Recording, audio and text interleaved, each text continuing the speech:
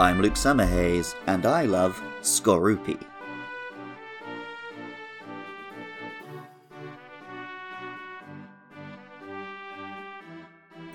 I, like many people, had a bit of arachnophobia when I was younger. Spiders are commonplace all over the world, and even those of us who are illogically scared of them find them pretty normal. On the other hand, their close relatives scorpions are somewhat exotic, appearing most commonly in deserts and particularly hot environments, and not at all in my native United Kingdom. Scorpions have existed on Earth for more than 400 million years, their early relatives, the sea scorpions, being among the earliest animals that ever evolved. Some fossil evidence even suggests that scorpions were literally the first animals to crawl from the seas onto the land. A well-adapted killing machine as old as time, it's natural that scorpions are common in folklore around the world, as symbols or as monsters.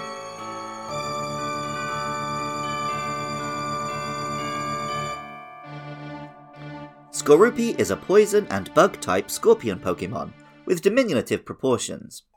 In reverse of real scorpions, it has small stingers on each arm and a claw at the end of its tail. Pokemon Diamond tells us, it grips prey with its tail claws and injects poison. It tenaciously hangs on until the poison takes. Pokemon Pearl tells us, it lives in arid lands. It buries itself in sand and lies in wait for its unsuspecting prey. And Platinum tells us, as soon as the tail claws close, its needle tips secrete poison. It can survive a year without food. Just like real scorpions, this is a deadly poisonous killer that lives in the desert. The name Skorupi is the same in Japanese and English, and simply comes from the word scorpion, given a little P to make it a little cute baby version. Welcome back to Does Andy Remember Gen 4 Pokemon? And if so, does he have any thoughts about them? Skorupi. You have to give me some more on this one. Evolves into Drapion. I recognise the name, if that helps. Little segmented scorpion guys. They hung around by the beach a lot in Arceus.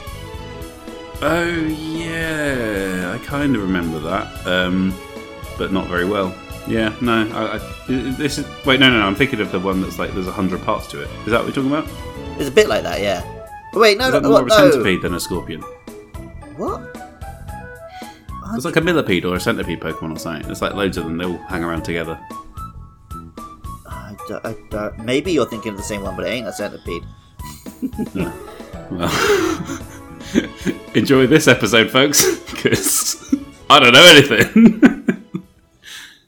As I mentioned, scorpions are closely related to lots of Earth's scariest and most dangerous animals.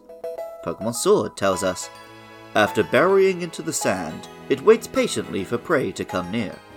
This Pokemon and Sizzlipede share common descent. Skorupi can become a deadly scorpion when it evolves, not in the Darwinian sense of evolution, but at level 40 when it evolves into Drapion.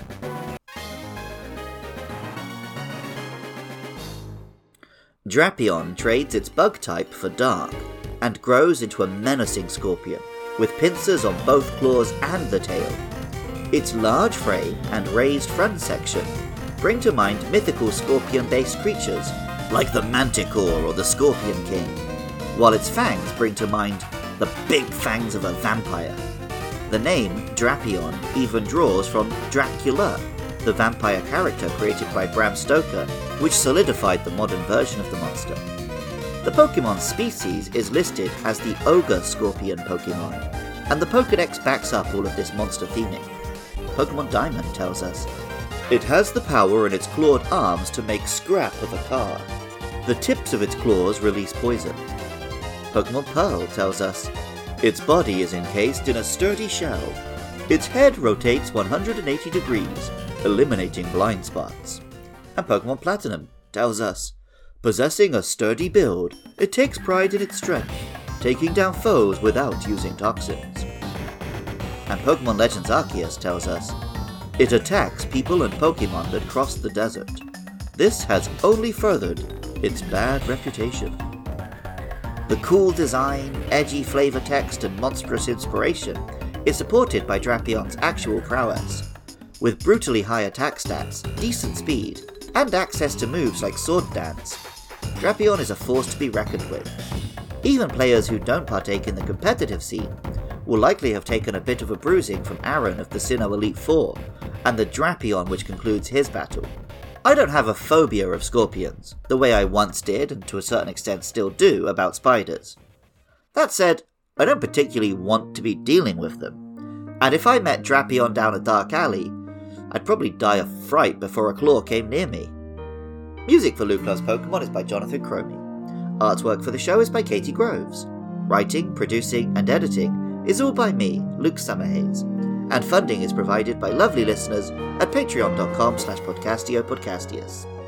I love it when you guys get in touch.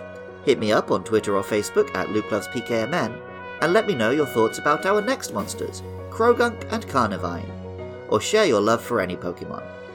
Scarlet and Violet are with us, so on Sundays we have bonus episodes about the Pokemon of the Paldea region. Also, join me Friday nights from 8 PM UK time at twitch.tv/LukeLovesPKMN for my streams. And even if you don't feel like doing any of that, thank you so much just for listening. I love Skorupi, and remember, I love you too.